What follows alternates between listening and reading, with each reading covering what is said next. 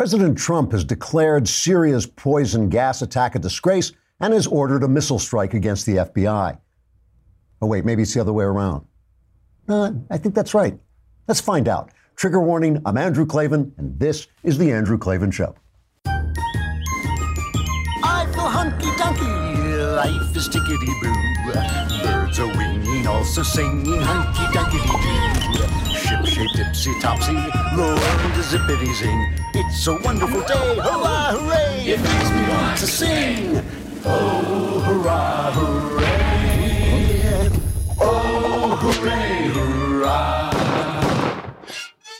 All right, hooray, hurrah. Father Michael Schmitz is here. He is the author of Made for Love, Same-Sex Attraction and the Catholic Church. That should be an interesting conversation. I am looking forward to it. Meanwhile, I just want to let you know that if you are going to Scripps College, or if you've ever heard of Scripps College, one of the Claremont colleges here, which is a big deal, they are funding a Venezuela propaganda tour. I'm reading from the Claremont Independent. It will host two of the country's consuls general for a 3-day speaker series whitewashing the horrific human rights abuses of dictator Nicolas Maduro, he murdered like 9,000 people. It's like, there was Mao who said one person is a tragedy, but a million people is a statistic. So in Venezuela, they've gotten to the point of statistics. But there's one speaker they will not have, which is, they asked, it says in February, the college told us that we could not host conservative commentator Andrew Klavan. So you are listening to a man who is banned at Scripps College, where they're teaching the kids, communism, it's great, you get to eat cats, right? You don't like cats, you get to eat cats under communism. It's fantastic. So that's what they're doing over at Scripps College. You're getting a great education, kids. But if you want to hear me, you can listen now, or you can listen at 5:30 p.m. Eastern, 2:30 p.m. Pacific, when today's episode of The Conversation is on. That's me and Elisha Krauss. It's our monthly Q&A where we answer any and all questions from politics to the personal. The episode streams live on the Daily Wire's Facebook and YouTube pages. Anyone can watch it, even students at Scripps University. It's free for everyone, but only subscribers can ask the question. So kids, if you're at Scripps, you better sign on and subscribe. It's only a lousy $10 a month. And to ask questions as a subscriber, log into our website, dailywire.com. Head over to the conversation page to watch the live stream. And after that, just start typing into the Daily Wire chat box to hear your questions read in the mellifluous tones of Elisha Krauss. Once again, subscribe to get your questions answered by me today on Tuesday, April 10th at 5:30 p.m. Eastern, 2:30 p.m. Pacific, and join the conversation. I just read that last part, but obviously Tuesday, April 10th is today, if that was confusing to anybody. And before we start talking about this genuine big deal that happened yesterday as they raided the personal attorney, Donald Trump's personal attorney, confiscating all kinds of things, apparently looking for evidence of, this is the FBI, evidence of bank fraud and other matters concerning the payoff to Stormy Daniels to keep her quiet. That's apparently a campaign funding violation. That's, misusing campaign funds. That's why I donate to candidates. I check the box that says pay off to porn stars you've slept with to keep them quiet. So I didn't even know that was something you're not supposed to do. All right, Peloton, we got to talk about first, which is the company that makes this really beautiful, beautiful piece of machinery, an exercise bike, but not just an exercise bike, because it comes with a beautiful 22-inch HD touchscreen, and on that touchscreen, you get a subscription service that gives you classes. So instead of having to get in your car, drive to the gym, you get to do live classes, or you get to keep them and use old ones, and they will take you through a cycling exercise class that will do everything you need it to do. Plus, this thing is so beautiful. I went to the store and looked at it. It is, it's got a very small footstep, so you can put it in a corner of your bedroom, and it's virtually silent because of the belt system they have. It's very innovative. When you pedal it, it's completely quiet. So if you do put it in your bedroom, you won't wake up your spouse. So you can exercise at home, watch the exercise classes. They also have other things like, make-believe trips you can take. It really is an amazing, cutting-edge indoor cycling bike that brings the studio experience to your home. Peloton is offering listeners a limited time offer. Go to onepeloton.com and enter the code Klavan at checkout. And if you're pedaling on your Peloton right now, you might be thinking, How do you spell Klavan? It's Klavan, and that will get you $100 off accessories with your Peloton bike purchase. Get a great workout at home anytime you want. Go to onepeloton.com and use the code Klavan to get started. That's ONE, peloton.com, and put in Klavan if you can spell it. No E's in Klavan. All right, so the FBI raids the guy's, Trump's lawyer's office. This is his personal lawyer confiscating, papers that may be covered by attorney-client privilege, and we'll talk about that. But first, let's just put this in a little bit of context, okay? There's a piece in the Wall Street Journal by Walter Russell Mead, their excellent new columnist, and he's talking about John Bolton and the world that John Bolton comes into that he inherits. And Mead, who is no hysteric, a very calm observer of life, says not since the 1940s has a national security advisor faced an array of challenges this urgent, this numerous, and this perplexing. You will remember 1940s, big war, right? you might vaguely heard of it, complete world war. He's saying not since then has a national security faced an array of challenges. He says that North Korea's drive toward nuclear weapons that threatens the U.S. has reached a critical junction. China's militarization of the South China Sea coincides with a crisis in U.S.-China trade. Russia's efforts to disrupt the Western alliance system and reestablish itself as a major power in the Middle East has progressed to the point that not even Donald Trump can ignore them. Iran's push to consolidate its gains in Syria and Lebanon has alarmed and provoked Israel and its once hostile Arab neighbors.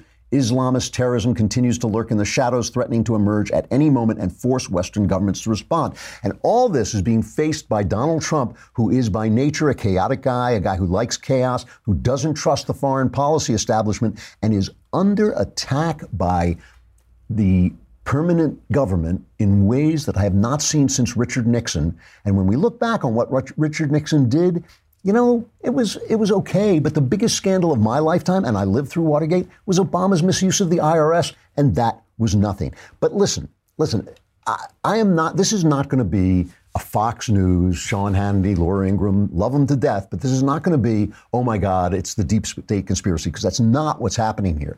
But I want to address it from both angles. So if you're waiting for me to just say, oh, Donald Trump, he's being martyred, not quite, okay? Not exactly. Here's the thing.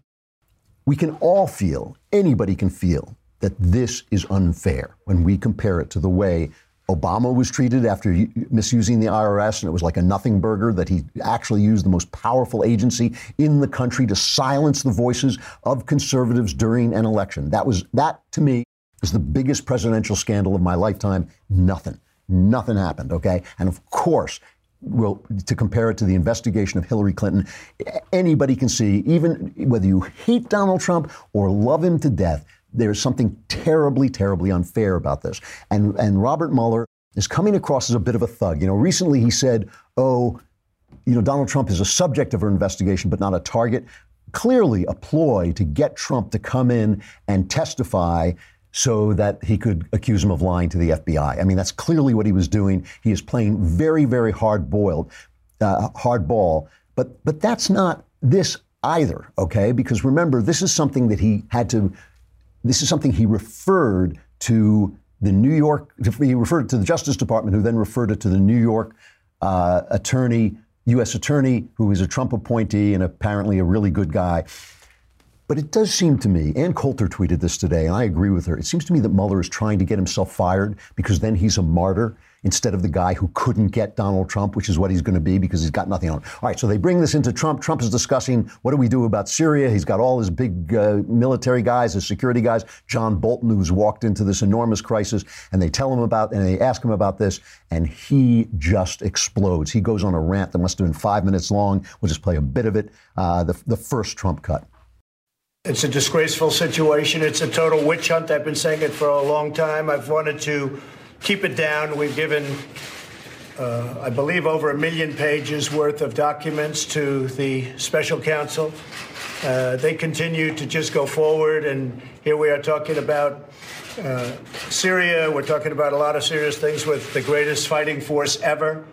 And I have this witch hunt constantly going on for over 12 months now, and actually much more than that. You could say it was right after I won the nomination it started.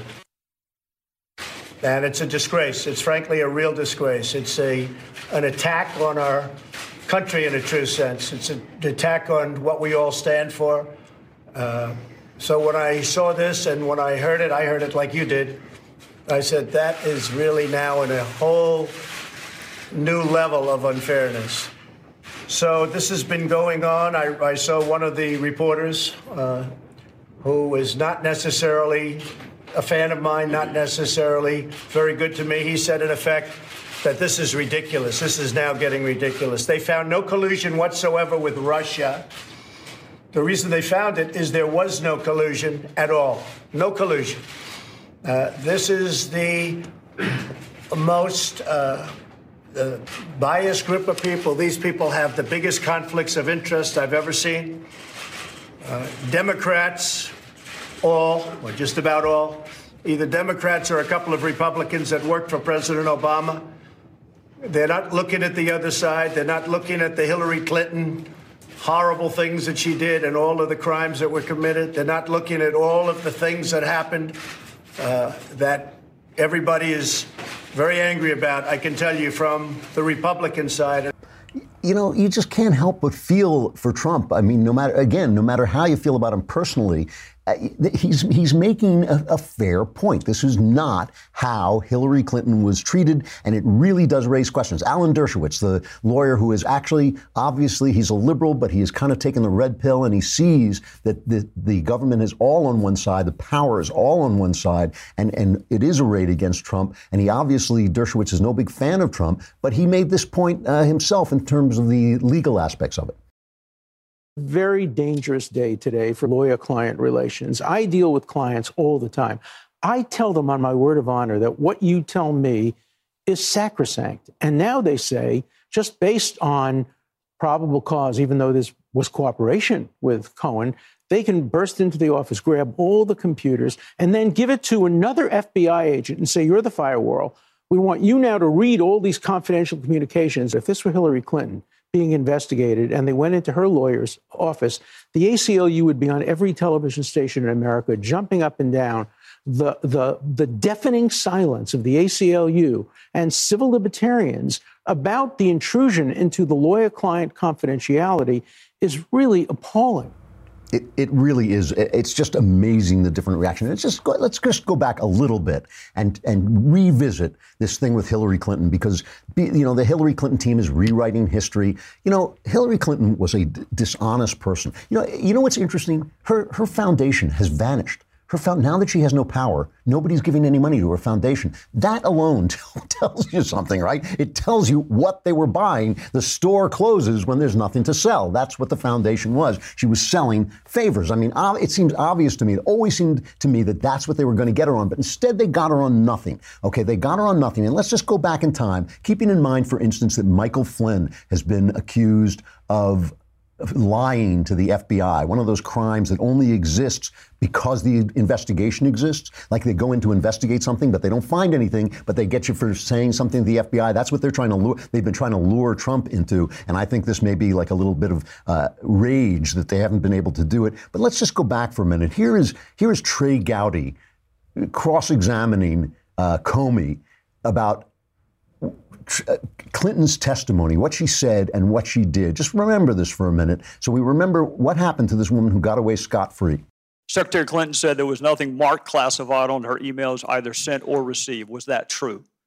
That's not true. There were a small number of portion markings on, I think, 3 of the documents. Secretary Clinton said, I did not email any classified material to anyone on my email. There is no classified material. Was that true? There was classified material emailed.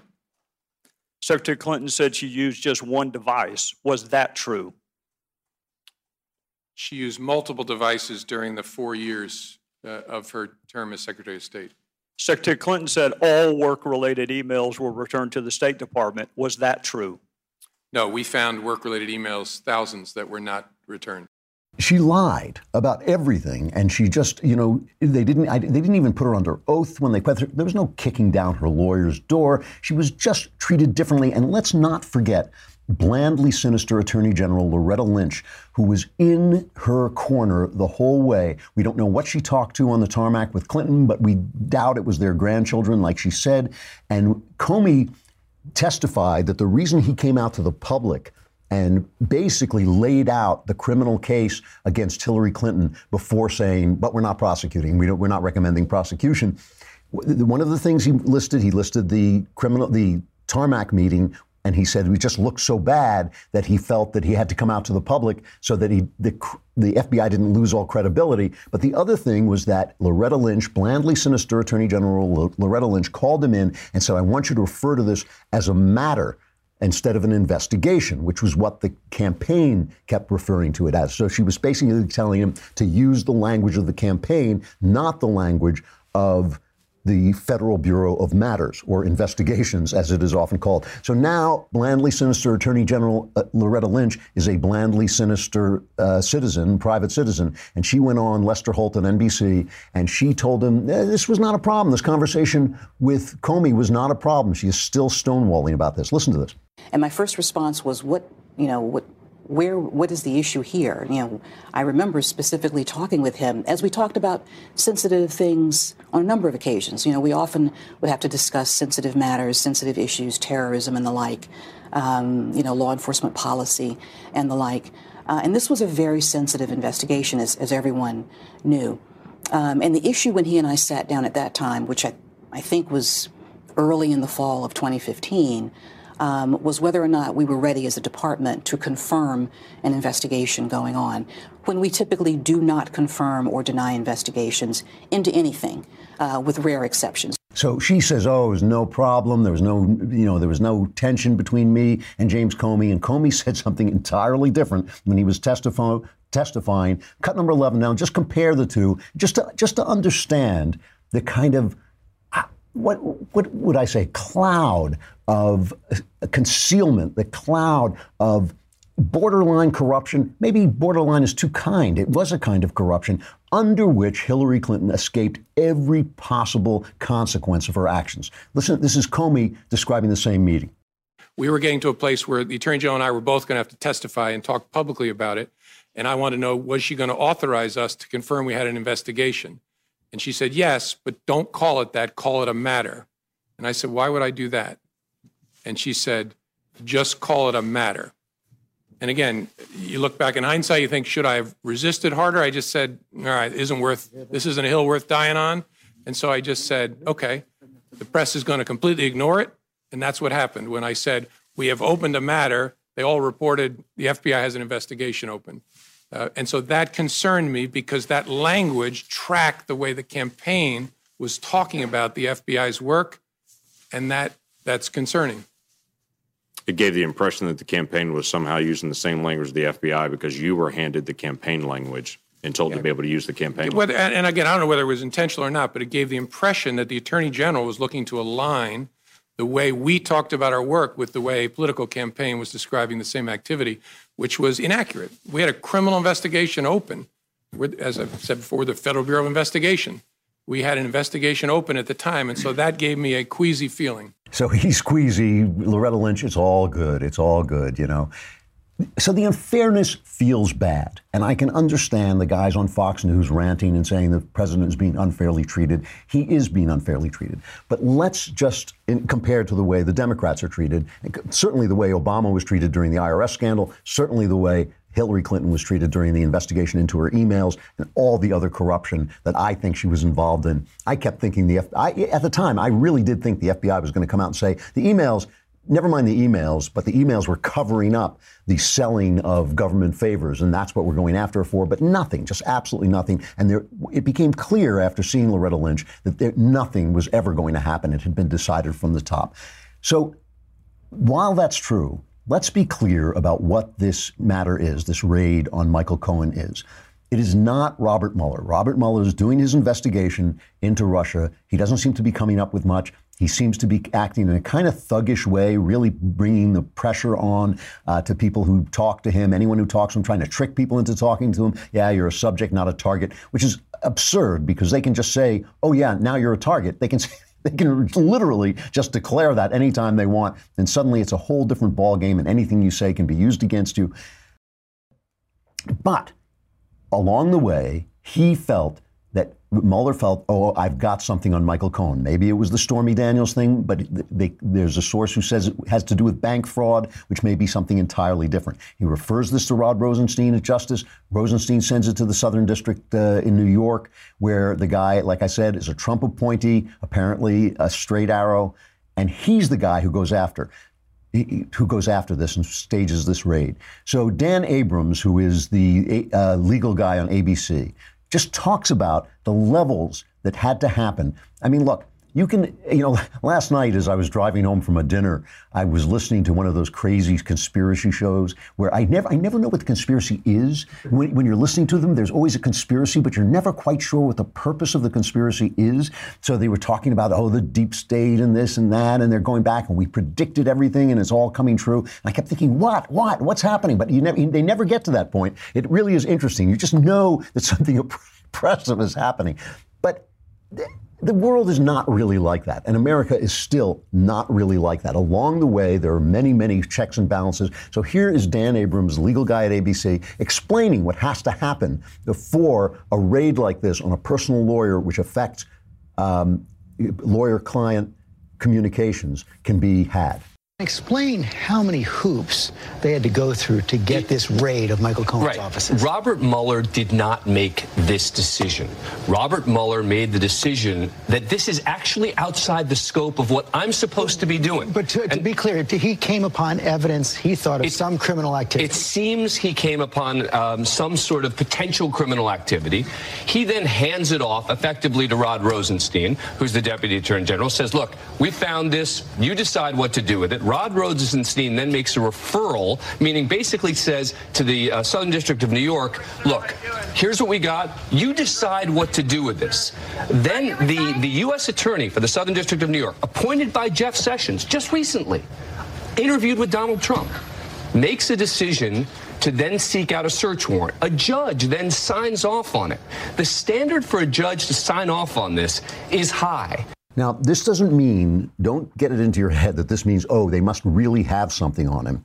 It means they really think they have something on him. In other words, they can't just go in on a fishing expedition and find this out. They have this thing that's called a taint team. And the reason, you can say, but it's their team. It's the FBI's team. This team goes through to make sure that these documents will not taint their investigation. So it's to their advantage not to find themselves before a judge who says, wait, you violated lawyer-client privilege.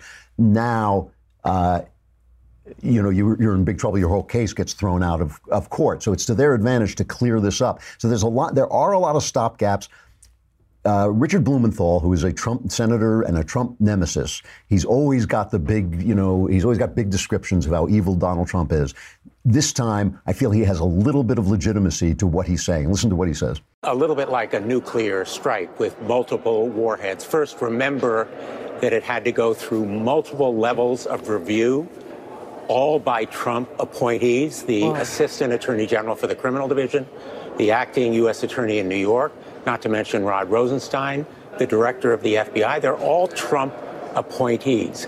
And so a raid on a lawyer's office is an extraordinary event. For a prosecutor, as I was, to even contemplate it is just a remarkable act of audacity, particularly when the lawyer is the sitting president's lawyer. And he has the vault. He has the keys to the kingdom.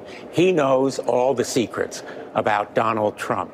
And if he were to cooperate, it would be indeed a transformative event. So the raid is seismic. And remember that when this kind of act is undertaken, there has to be more than just probable cause.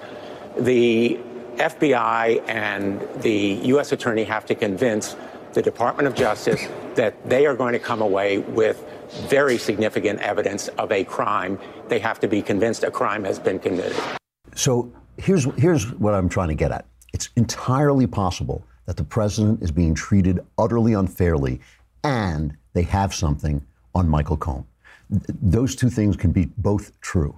And it's a central premise of conservative thought that life is unfair, but this may be the case. They may have some kind of fraud, or at least believe they have some kind of real evidence against Michael Cohen, which may not have to do with Stormy Daniels. That may just be an ancillary thing. if they come out with some nonsense about Stormy Daniels, yeah, you can get tried for that stuff. You really can. You can get tried for misusing campaign funds. I think it's done a little bit unfairly. You know, they go after some and not others, but still, you can get tried for that.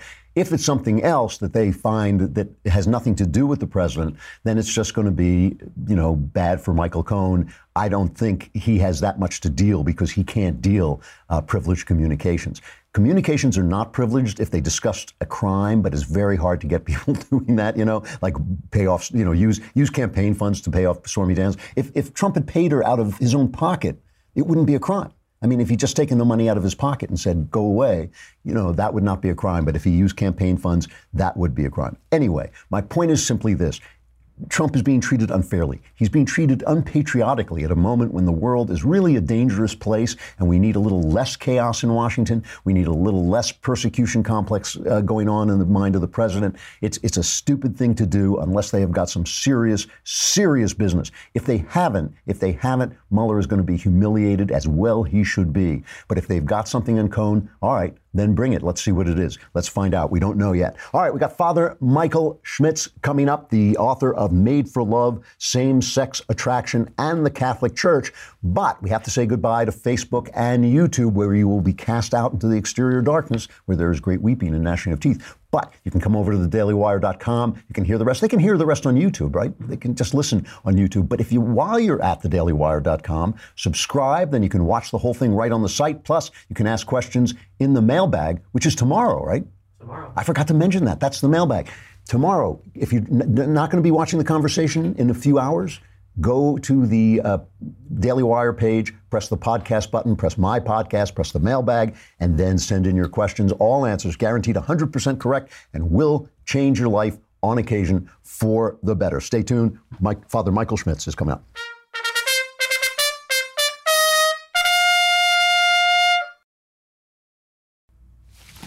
All right. Father Michael Schmitz is the author of Made for Love, Same-Sex Attraction, and the Catholic Church, which presents the Catholic teaching on same-sex attraction and relations. Father Schmitz is the Director of Youth and Young Adult Ministry for the Diocese of Duluth and also chaplain for the Newman Center at the University of Minnesota Duluth. And you can find him on YouTube on the Ascension Presents channel, where he shares the gospel in bite-sized videos, which sounds great. How you doing, Father? It's good to see you.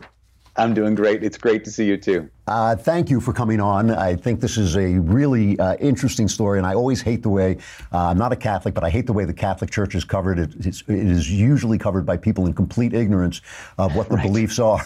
So we're going to start with some very basic stuff. Before we get to what the Church's policy is on same-sex attraction, why that term exactly? Why same-sex attraction instead of calling it homosexuality or gay or whatever?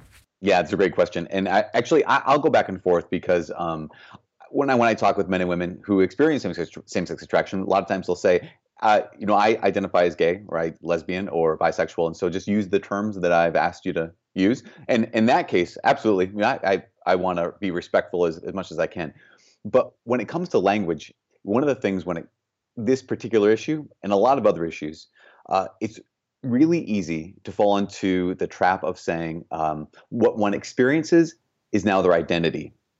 And so I say someone experiences same-sex attraction as opposed to, oh, you are this. And it's really interesting because the power of that kind of self-identification, even the power of a cultural identification, means that if you are your experience or if you are your attraction, then anyone else can't have an opinion about that without essentially attacking your very identity.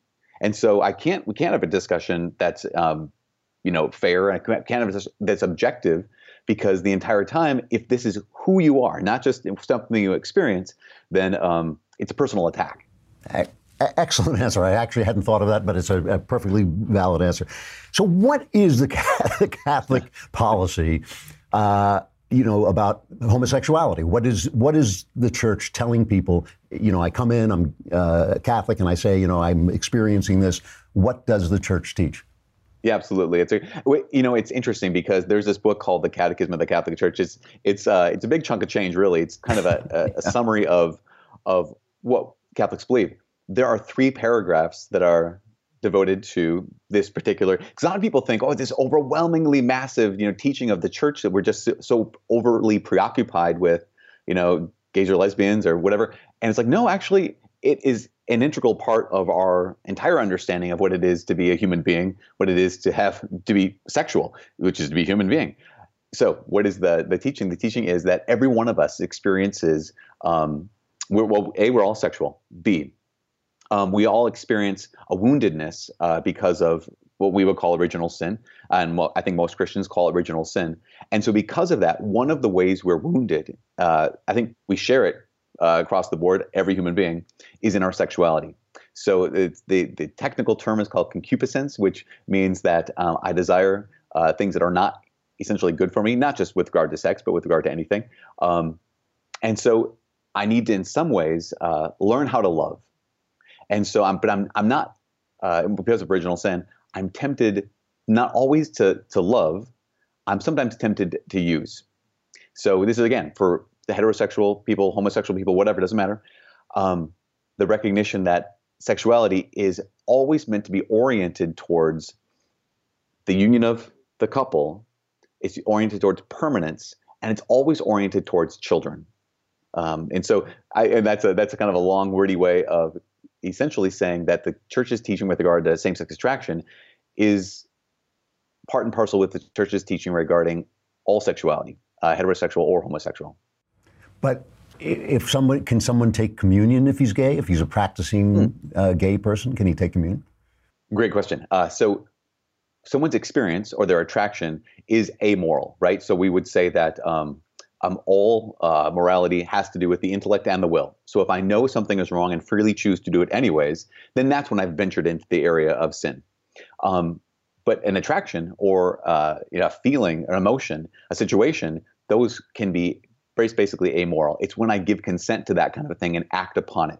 So, for example, here is a heterosexual man who part of his woundedness, part of his brokenness is he seeks out pornography. So that would be I experienced this brokenness.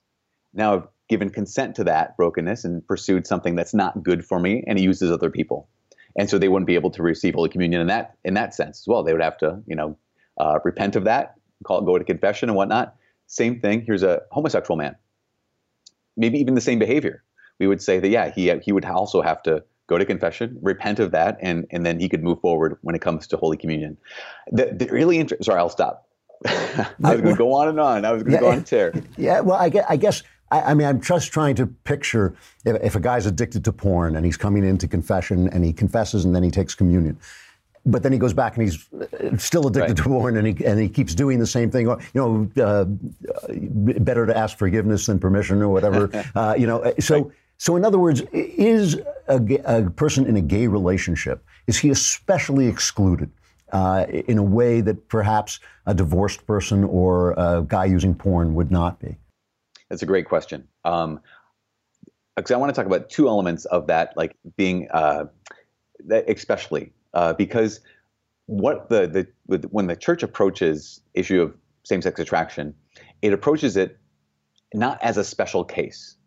Like there's a certain temptation, I think, when it comes to this particular issue of like exceptionalism.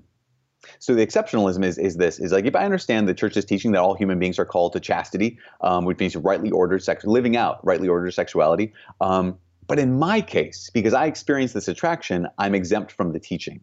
Now, we all are tempted to do that with regard to our own kind of pet thing, right? The temptation is like, well, I have a buddy, my best friend. He says that ever since he was a kid, he was really arrogant. He just was really cocky. And so then he comes along and he encounters Jesus, and Jesus says, be humble, for I'm humble, kind of a thing. Or be humble of heart, gentle of humble heart. And he's like, what? That's who I am. Like my arrogance is kind of what makes me really funny. It gets me ahead. And so that sense of being able to say, okay, but I'm not the exception. So in this case, what you're saying is the church being exceptionally harsh to someone? And I would say no, but here's the reason why. Because the church calls everyone to the heights of holiness, essentially. Now, what makes someone happy is not necessarily having a romantic relationship. And I think that's one of the big things, big kind of illusions maybe of romanticism that, that's arisen for the last, 400, 500 years, is this idea that it's domestication or it's that romantic relationship that really fulfills a human being. Now, it's good, and we would affirm that completely, But we all know, I mean, that you can even be absolutely in love with your wife and still experience a lack. You can still experience like, I want more out of life than this is good and it helps me a ton, but there's even more. And I think that that's the case when it comes to any kind of relationship, heterosexual or homosexual. Okay, but to sex, an erotic, intimate relationship is one of the great consolations of life. I mean, it is one of the things that makes... So I hear. Yes. Well, yeah, it's the news. I don't think it comes to you as a shock to hear that. So I mean, I'm in the arts. I've lived my whole life in the arts. I have a lot of gay people in my life who have been great people that I respect and love and admire. I feel really... I have a wonderful, wonderful marriage, but we're past the age where we're going to have kids. You know, we don't stop having an erotic relationship because of that, right? And we continue, and the church would never condemn that.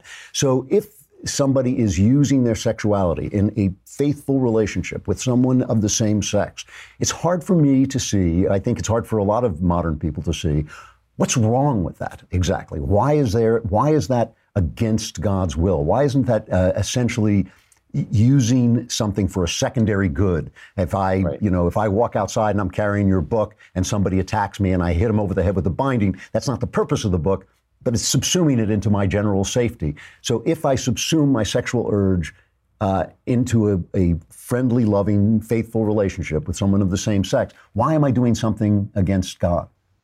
Right. That's a great question. And I would actually affirm, one of the things that the church tries to do is affirm everything it can affirm. So years ago, I was giving a talk on a college campus, and on this topic, and after the presentation, this young woman stood up and she said, what would you say to me about, here's my girlfriend, is she makes me a better person. She makes me more generous. She makes me more patient, all these good things. And at the end of it, I said, everything you just described, the church would say, that's great. That is a good relationship. That is a good friendship. That's a good support. That's a good companionship. All the things you described are goods. The only thing the church would say is not a good would be acting out in the genital sexual way with a member of the same sex. And so then you ask the question, well, why? So the first thing is needing to recognize that the church isn't a big no. It's actually affirming all of the great things we can affirm. So I have a lot of men and women who experience same-sex attraction in my life as well, who even live that lifestyle. And when I speak with them, I will make a point of affirming every positive thing about their stable relationships. At the same time, there's one thing that I can't affirm, and that's the sexual expression of their relationship. Why? It goes back to, I would say, multiple things, but one thing to go back to is, okay, what's the nature of the human being and what's the nature of sex? And so I think that if we were to ask the question, what's the nature of something, we're asking the question, the what it isness of a thing. And a lot of times we can determine the what it isness of the nature of a thing by asking the question, what is it for? Right. So that we find the what it isness if we ask the what it's forness. And so if we look at the reproductive function of the human body or the human person, what is sex for? It's for two things. Really clearly, it seems to be scientifically, biologically, experientially. It's for the union of the couple, like you mentioned, that expression of affection, the expression of desire and love. It's also oriented towards children. Now, children don't have to come out of this, but the very nature of the thing, the what it isness, is connected essentially to the what it's forness, and the what it's forness is both those two things. So you'd say unity and procreation. And so the thing the church maintains is we wade into really dangerous territories when we intentionally work against one or the other. And so that's what so if a person were to have relations with their spouse or with anybody just to impregnate them against their will, you'd say that is not a good thing. And we would also say that if a person were to enter into the sexual embrace with someone for the good unity of it, but we're directly working against the openness to life, we'd also say that is we call it a disintegration of something that's meant to be integrated. Okay, I'm still not sure I see why it can't be.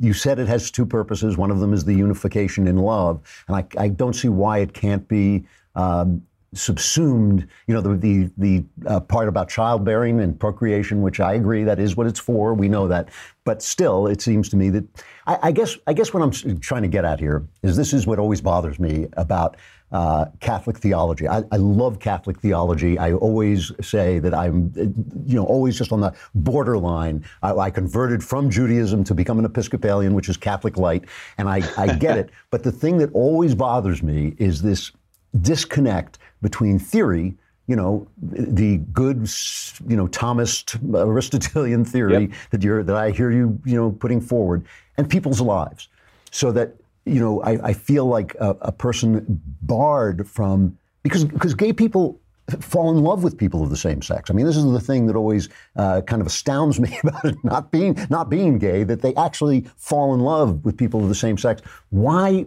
Isn't there something that is kind of cruel, I suppose, is the word I'm looking for, is kind of cruel in separating them from that instinct that is what they've been given. It's where they come from.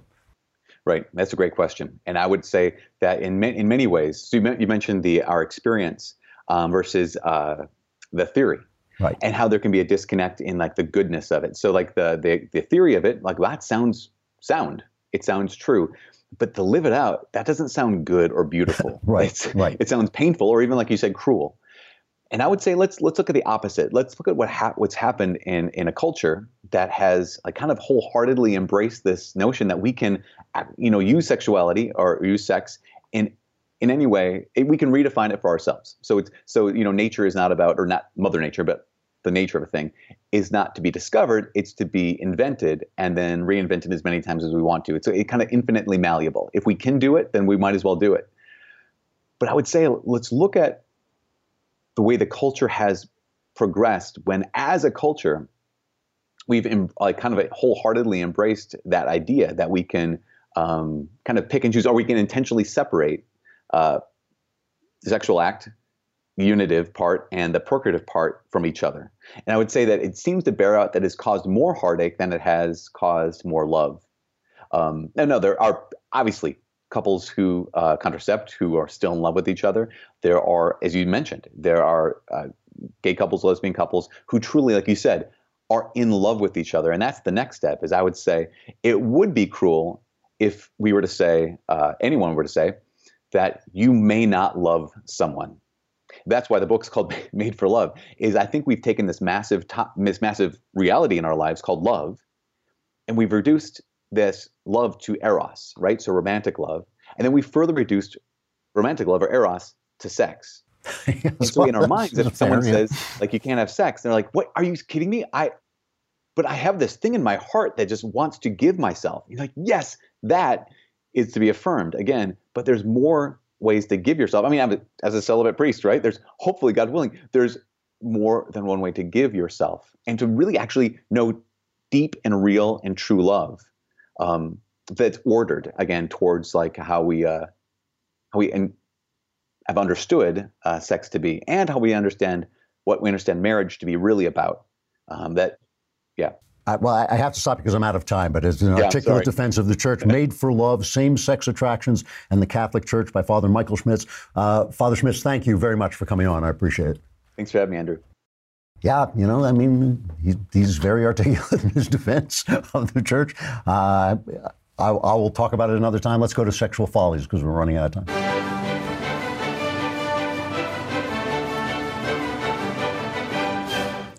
So a couple of articles caught my eye this week and last. One from the New York Times called "What Sleeping with Married Men Taught Me About Infidelity." And I really, just the headline alone, I just thought, I'm so glad we've stopped slut shaming so we can hear from sluts who should be ashamed. I mean, it's just like, you're sleeping with married men, you're doing something wrong. And she says, I'm not sure it's possible to justify my liaisons with married men, but what I learned from having them warrants discussion. And she goes on to say that most of these guys, that she got a divorce, she was unhappy, she only wanted sex, but she didn't want a relationship, so she advertised on one of the apps like Tinder, and she got all these approaches from married men because that was what was going to keep them from getting involved with her. And all of them told her, They were not getting any sex at home. And she comes to the conclusion, she says, in the end, I had to wonder if what these men couldn't face was something else altogether. Hearing why their wives no longer wanted to have sex with them, it's much easier, after all, to set up an account on Tinder.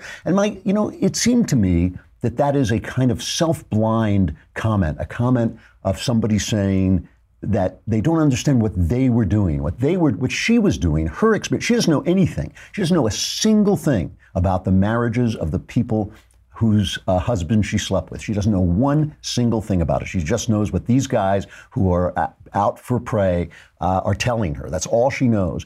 Her experience is the experience of cheating other women from their husband, of alienating the affections of other women's husbands. That's her experience. And that's what I would like to hear, because that's the only thing she has any expertise in. Her only expertise is in doing something wrong. It's in doing something wrong, is sleeping with people who belong by right to other women. That's what she knows about. And so this idea that she has now become some kind of expert on these people's marriages, about which she knows nothing, is absolutely absurd. And this article kind of went together with another article in the New York Post called I shouldn't laugh at this, but my epic bender of drugs, booze, and sex led to a happy marriage. And this is for a woman who's written a book called Unwifeable, and how it ended up with her having a happy marriage. Now, this article, when I first saw this, I thought this is in the same basic genre of people doing something terrible to themselves and terrible to other people, probably, and then bragging about it. But in fact, this article, once you read it, was absolutely opposite. It was about how she descended into this hell of drug use and sexual licentiousness and sexual promiscuity. And only when she finally dug her way out of this absolute trench of self-abuse, and she went out with a guy and presented him with a list of her emotional demands, and he looked at them and said, yeah, that's fair.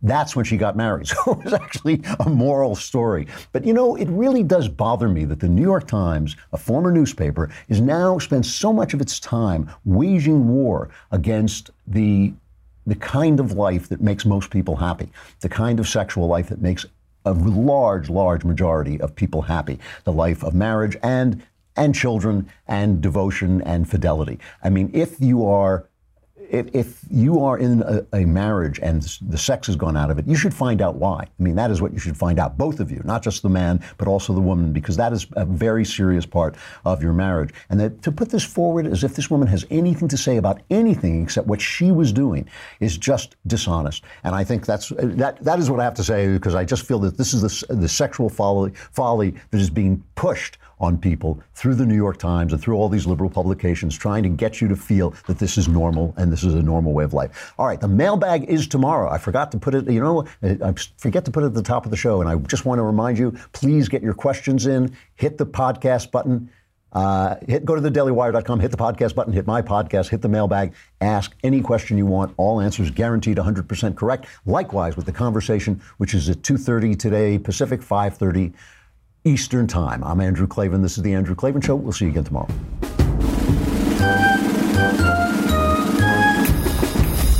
Oh, hooray, hurrah.